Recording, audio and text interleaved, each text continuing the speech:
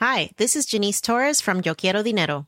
From a local business to a global corporation, partnering with Bank of America gives your operation access to exclusive digital tools, award-winning insights, and business solutions so powerful you'll make every move matter. Visit bankofamerica.com/banking for business to learn more. What would you like the power to do? Bank of America, N.A. Copyright 2024.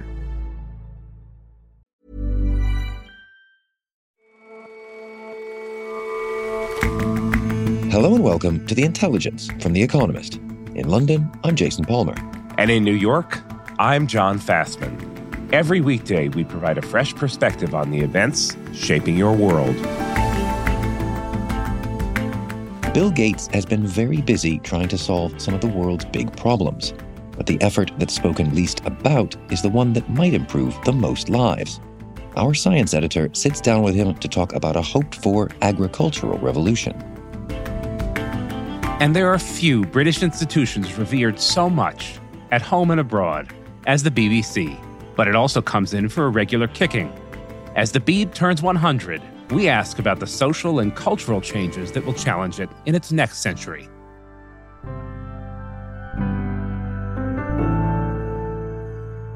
But first,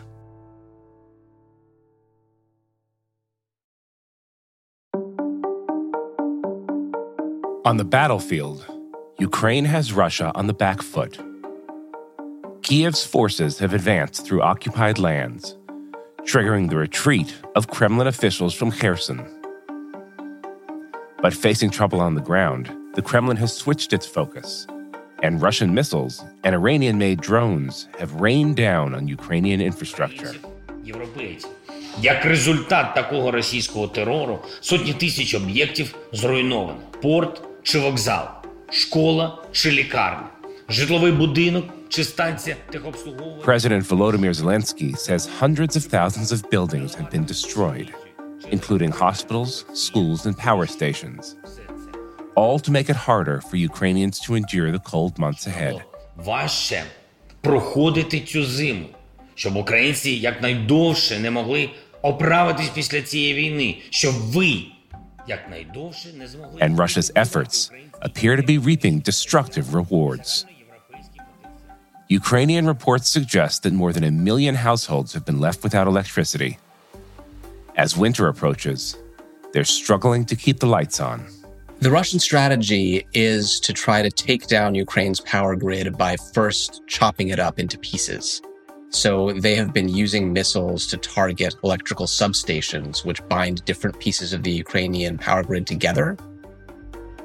Matt Steinglass is our Europe correspondent. And if they can manage to cut that system into pieces, it means they can't move power around between different regions of the country to try to balance the load. And that raises the risk of blackouts. And if things get really serious, you could have very large-scale grid failures in different places around the country. How effective has this Russian bombing campaign been so far?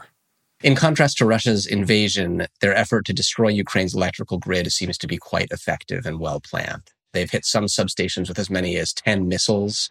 Besides the substations, they're targeting the power plants themselves, which have also been hit repeatedly with cruise missiles and drones. Last week, while I was traveling in the city of Dnipro in central Ukraine, a power plant there was hit by cruise missiles. And I spoke to a couple of teenage boys who were walking a dog across the street from the plant. Ага, это было огромное или среднее? Я проспал больше. Ага, только под конец слышал. Понятно. They said they had heard multiple explosions, although one of them had slept through them. And I asked them whether it was scary. They said that they had gotten used to that sort of thing, which shows you how often the Russians are hitting this area with missiles. As of last week, Ukrenergo, the national grid company, said that at least 30% of the country's electric infrastructure had been damaged. And what sort of impact is that having on the country? Well, there are rolling blackouts going on in Ukrainian cities, but the real danger is of an unplanned large-scale shutdown because the Russians hit the system really hard. If that happened, then there could be real damage to Ukrainian infrastructure and to industry. I traveled to a steel plant run by ArcelorMittal Ukraine in the city of Kryvyi Rih, which is in central Ukraine. We have a bad reaction to peaks and to sudden changes of the situation. When I was at the plant, I met the CEO of ArcelorMittal Ukraine, Mauro Longobardo, and he said that if the power were cut abruptly, the blast furnace could be wrecked. So I give you an example. Last week, the electric power station has been attacked, and we forecasted some disruption of the electricity supply. We were in very big trouble because... Elsewhere, in cities like Kiev, water and sewage systems might shut down. If the temperature were below zero, water would start to freeze, the pipes would freeze and crack, and the damage could be really long-term. What can Ukraine do to stop these attacks? The most obvious thing that Ukraine needs to stop the attacks is better air defenses to shoot down missiles. It's already received a new air defense system from Germany called IRIS-T. It's actually the first example of that anti-missile and anti-air system. Germany itself doesn't have any of them yet. There is another system that Norway is supplying called NASAMS, but Russia has a lot of cheap Iranian drones called Shaheds. They're hard to detect by radar. When they swarm targets, it's hard to shoot all of them down. The Ukrainians say they're shooting down more than 50%, but that clearly isn't enough. These drones are slow. They have a small warhead, about 50 kilograms. But if that hits an electrical substation, it's plenty big enough to do a lot of damage. It makes a kind of a funny buzzing noise. So the Ukrainians have started calling them mopeds or farters. So given that Ukraine isn't able to stop all these missiles getting through, what are they doing to keep the lights on? For one thing, they've got 70 repair teams who are working nonstop around the country to try to make repairs. They're imposing these rolling blackouts, and the aim there is just to make sure that the demand doesn't exceed the supply of electricity that's available, which would cause an unexpected blackout. They can get the Europeans to supply more power through the connections that have been established since March between European systems and the Ukrainian grid. They are replacing destroyed equipment wherever they can. But one of the issues is that much of the Ukrainian grid still runs on old Soviet-era technology, and the voltage systems in Soviet electrical grids are different from the voltages that are used in Western Europe. So that means that it's harder for them to find extra transformers, especially. In some cases, it's difficult to find circuit breakers that will work in the Ukrainian system. And they are asking, especially Eastern European countries, which maybe used to use Soviet voltage levels, to go through their warehouses and see whether they have any old equipment that they can dig out, even transformers that don't work anymore, that could be cannibalized for parts, anything that's sitting around. They say they should ship over, and the Ukrainians will see if there's anything in there that they can use. They're also asking for more modern equipment, but DTEK, which is Ukraine's biggest private power supplier, says they need 40 new transformers to replace what's been damaged. And so far, they've only been able to scrounge up 3. So what is the long-term outlook for Ukraine's grid? The Ukrainian government doesn't have the money to pay for all of the equipment that it needs to repair the damage that Russia has done. So they need a tremendous amount of financing from foreign donors. The European Bank for Reconstruction and Development just approved $3 billion in new financing, some of which will go to the grid. The West is planning in the long term to supply hundreds of billions of dollars in aid to rebuild Ukraine after the war. And it makes a lot more sense to donate money now to keep the electrical grid running so that extra infrastructure doesn't get damaged or so that have to be replaced later. On October 25th, there was a big conference in Berlin where international donors like the World Bank, the IMF, and Western countries gathered to talk about how to structure that sort of aid. And one of the people there from the Ukrainian side was the Minister of Communities and Development. He had a long laundry list of equipment that Ukraine desperately needs, including diesel generators. People in the West have been crowdfunding drones for Ukraine for months now. At this point, it might make a lot more sense for people to crowdfund an electrical generator. So, Matt, there may be a large number of these Iranian drones in the skies over Ukraine, but their supply is not unlimited. How long can Russia keep up this assault on Ukraine's power grid? There's been a discussion going on between military experts about this question for weeks now. There was an optimistic take early on that Russia seemed to be getting close to exhausting its supply of cruise missiles. But the drones are quite cheap, and the Iranians are still turning them out. Russia is now acquiring ballistic missiles from Iran, according to reports. So it would be unwise for the Ukrainians to hope that there's any end date on this assault. What they need to do is get the supplies that they need to fix the grid, get better air defenses, and keep fighting the fight. All right, Matt, thanks so much for your time. Thank you, John.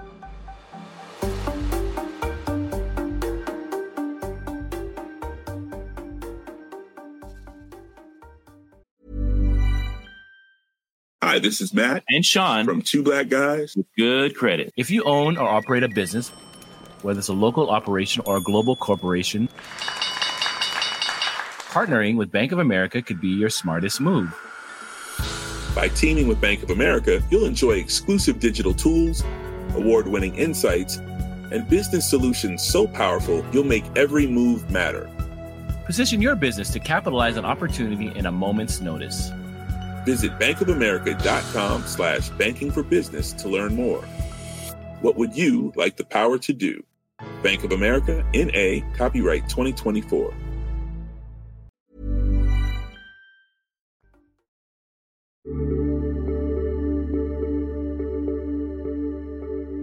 Climate change is causing the weather to shift.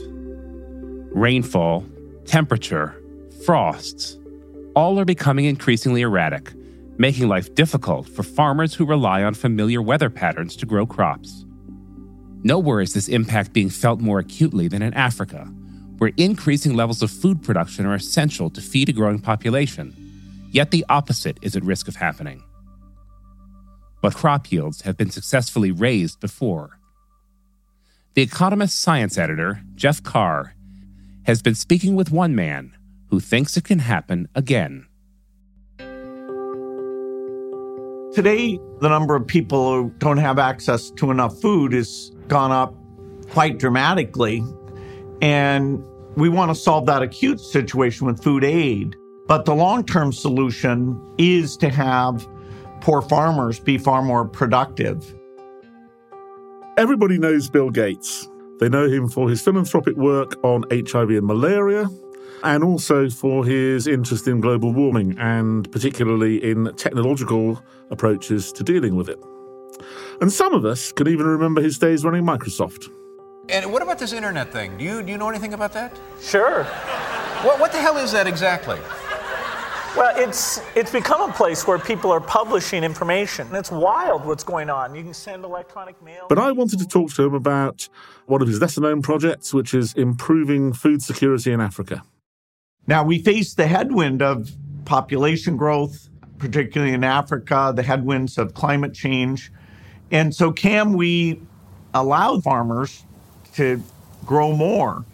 And the answer is that the greatest event in agricultural or philanthropic history is the Green Revolution in the 1960s and 70s. It was a revolution in crop breeding. And along with the spread of artificial fertilizers, it headed off Malthusian predictions that population growth would cause famines, and that famine and war would kill people by the million in the second half of the 20th century. The world has now the technology to produce the food that will be needed for the year 2025. Norman Borlaug, with support from Rockefeller and Ford, created these new varieties, initially with wheat, but then later also with maize and rice, that were over twice as productive. And so during the 60s and 70s, when Ehrlich and other forecasters saw that India and Pakistan would have mass starvation, in fact, amazingly, the calories per person grew because the farm productivity increase got ahead of the population increase. So we beat the Malthusian problem there. But Africa missed out on the revolution, and for several reasons. For Africa, that productivity increase has never happened because their weather systems are quite different. They don't use those three big crops as much. They use a variety of crops that have not gotten enough attention. This lack of attention stems from differences between Africa's environment and that of other continents, and the differences between the crops grown in Africa and on other continents. There are many crops which are unique to Africa or far more important in Africa than elsewhere, and vice versa. Africa's got a much greater variety of cereal crops, including sorghum, millet, cassava. Then they use the cassava, they do many things, a lot of things. Cassava, then they use and they do starch, and then they use and they do gari. And there's diseases of cassava that are spreading across the continent. And so we need to deepen the breadth of seeds that we go after with these new techniques and actually encourage these African countries to accept and adopt these new seeds. Norman Borlaug, who was the crop breeder who sparked the improvements in yields that led to the Green Revolution, was an American. He worked originally in Mexico. So that explains why maize and wheat were the first crops to get his attention. And they'd also had a lot of research done in the past. Rice has also been well studied by other scientists. Rice and wheat aren't so easy to grow in Africa because of the climate, and although there's a fair amount of maize, a lot of people depend on crops for which there has never been any serious research. By focusing specifically on African crops, you could probably get huge improvements in farming productivity.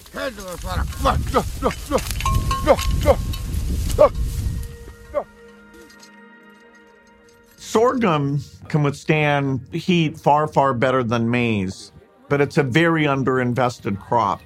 Likewise, cassava, which is actually a root crop from Brazil, which they call manioc.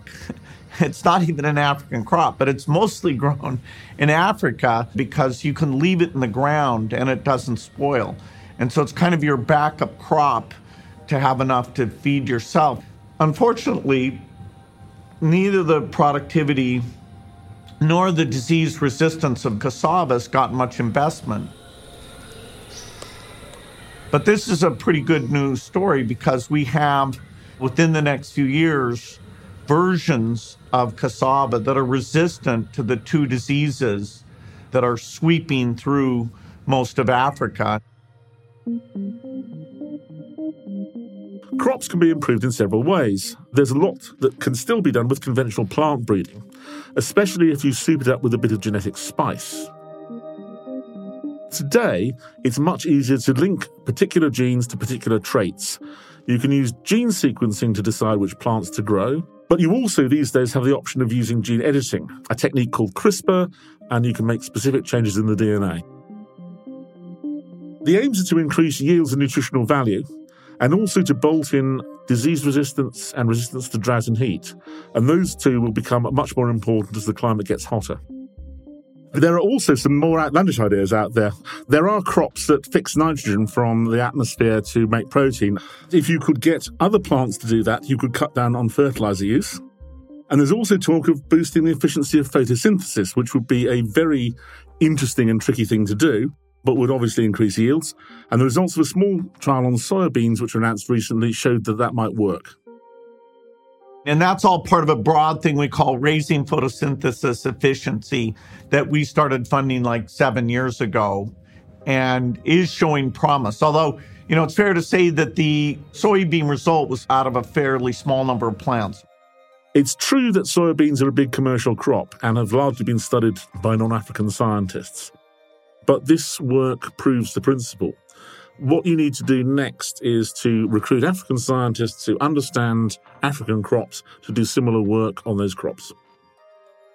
In 2009, I discovered that cassava is a product that grows nearly everywhere. And I found out that most farmers do cassava not as a crop for the market. They try to do it for their homes. Well, you've always got to go out to the farmers to see which traits they want. Now, we definitely have a challenge that we need to build up the capacity of the African scientists so that they're making decisions for themselves about how to avoid malnutrition and starvation. They'll make sovereign decisions, but the capacity there's not adequate yet. Breeding or editing drought and heat resistance into crops will certainly help improve resistance to climate change. And the Gates Foundation has already backed one project which did it successfully with maize. Part of the reason for my optimism is that climate adaptation is incenting the rich countries to take some of the money to help the developing countries and do what's by far the most impactful thing, which is to fund the seed research system and to get that up to $2 billion a year. And so because that fits literally at the top of climate adaptation. I'm hopeful that that will get funded. Look, if you care about climate adaptation at all, this is the top of the list. And if you don't fund this, it makes a mockery of any statement that you care about climate adaptation. The dream is to get a doubling of productivity. And that will take both work at the seed level and how we educate farmers in getting access to appropriate fertilizer. The question for us right now is, can we help those farmers with better seeds? And the answer is that with the right investments, absolutely we can. But in combination, the idea of doubling productivity per hectare in Africa is a very achievable goal. And it'd be tragic if we couldn't take the climate adaptation funding and accelerate this and make sure that it gets done.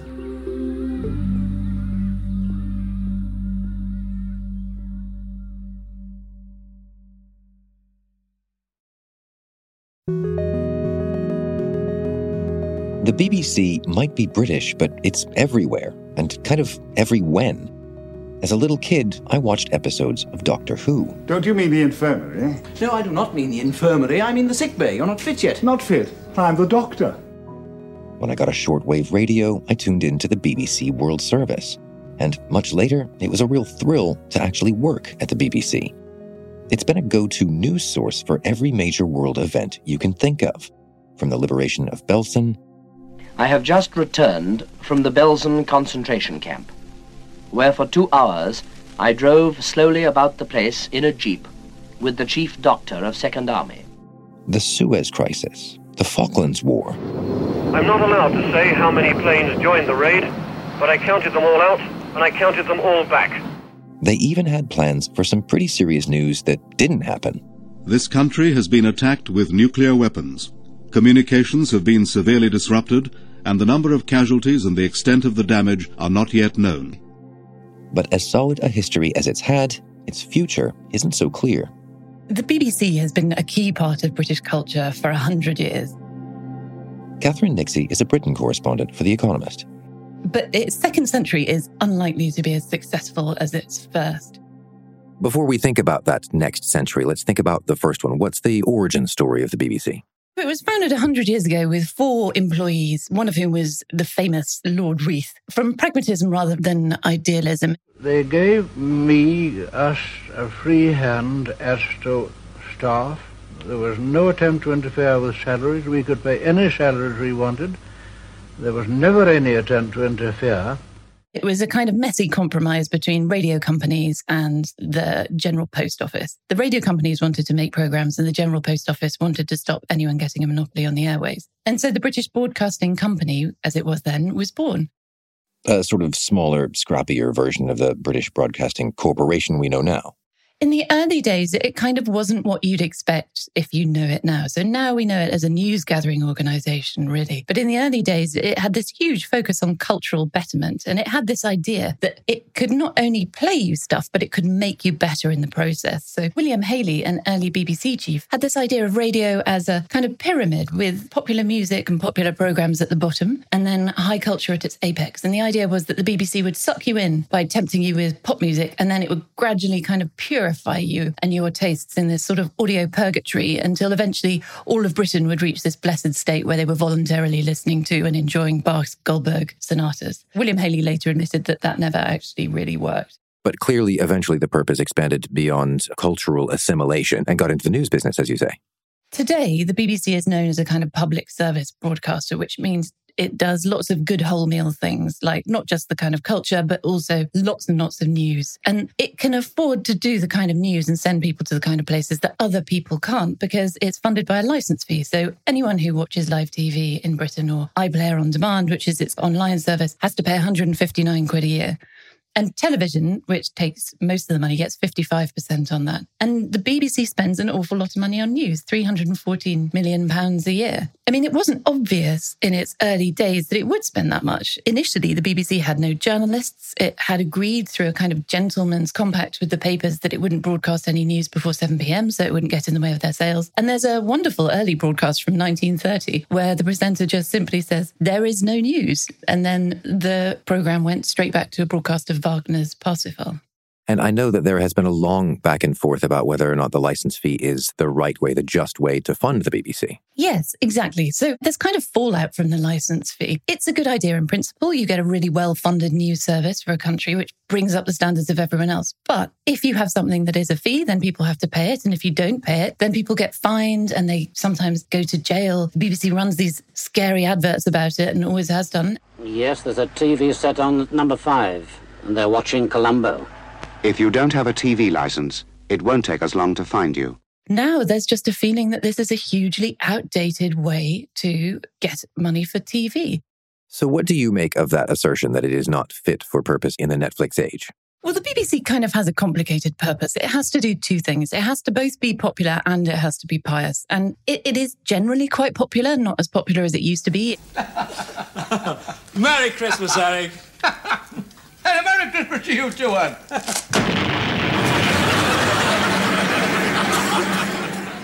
If you go back to the 70s, Morecambe and Wise would get audiences of 20 million. Today, Strictly Come Dancing, its most popular show, gets around 7 million. And it does also definitely do the piety. I mean, radio offers some fantastic programs, the sort of stuff that you just don't really see elsewhere. Like it has programs on Monteverdi's madrigals. It has The Magnificent in Our Time, which is the kind of program that discusses cephalopods in great detail. Then you have the World Service, which broadcasts in 42 languages to 492 million people a week. But an organisation this big and with a remit that broad is always going to annoy people. It was called the Brexit bashing corporation by the Tories. People are always accusing it and always have been accusing it of lefty bias. In the 70s, it was called Wet and Pink by one politician. And it's got a lot more to compete with these days. Smartphones and streaming are leading people to switch off communal TVs and radios. With all of that in mind, what do you see for the BBC's next century? It's really unclear. I mean, look, you wouldn't have predicted the success that it had in its first century at the beginning of that century. So prediction is a kind of a mug's game. But it does seem likely that the license fee in its current form will struggle to survive. And it does seem likely that its hold on the British consciousness is likely to decline. Figures from among young people are brutal. In a typical week, a fifth of 16 to 34-year-olds consume no BBC content at all. I mean, that would have been unthinkable 20 years ago. And there is a general sense among some people that it doesn't do enough to justify its license fee. I mean, it can cover a state funeral better than anyone else, but too few shows are Strictly style hits or In Our Time style virtue, and too many are just tosh, the kind of thing that any commercial corporation could do. And at a time when it really needs to prove its worth, it's cut World Service jobs. So it feels like catastrophe is unlikely in the next 100 years, but decline of some sort feels probable. Certainly, the end of its first century has a less than celebratory feel. Thanks for your time, and let's talk again in 100 years, shall we, Catherine? Thank you for having me. I'd be delighted.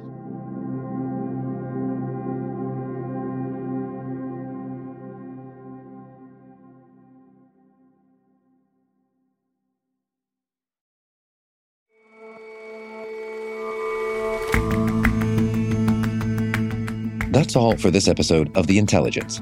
Let us know what you think of the show. You can get in touch at podcasts@economist.com. Or leave us a rating wherever you listen. We'll see you back here tomorrow.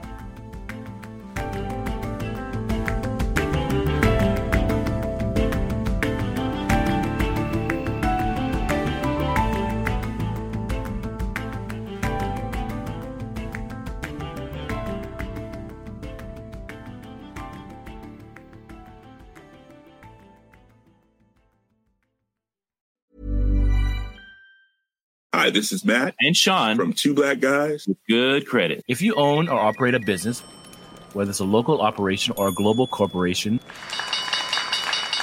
partnering with Bank of America could be your smartest move. By teaming with Bank of America, you'll enjoy exclusive digital tools, award-winning insights, and business solutions so powerful you'll make every move matter. Position your business to capitalize on opportunity in a moment's notice. Visit bankofamerica.com/banking for business to learn more. What would you like the power to do? Bank of America, N.A., copyright 2024.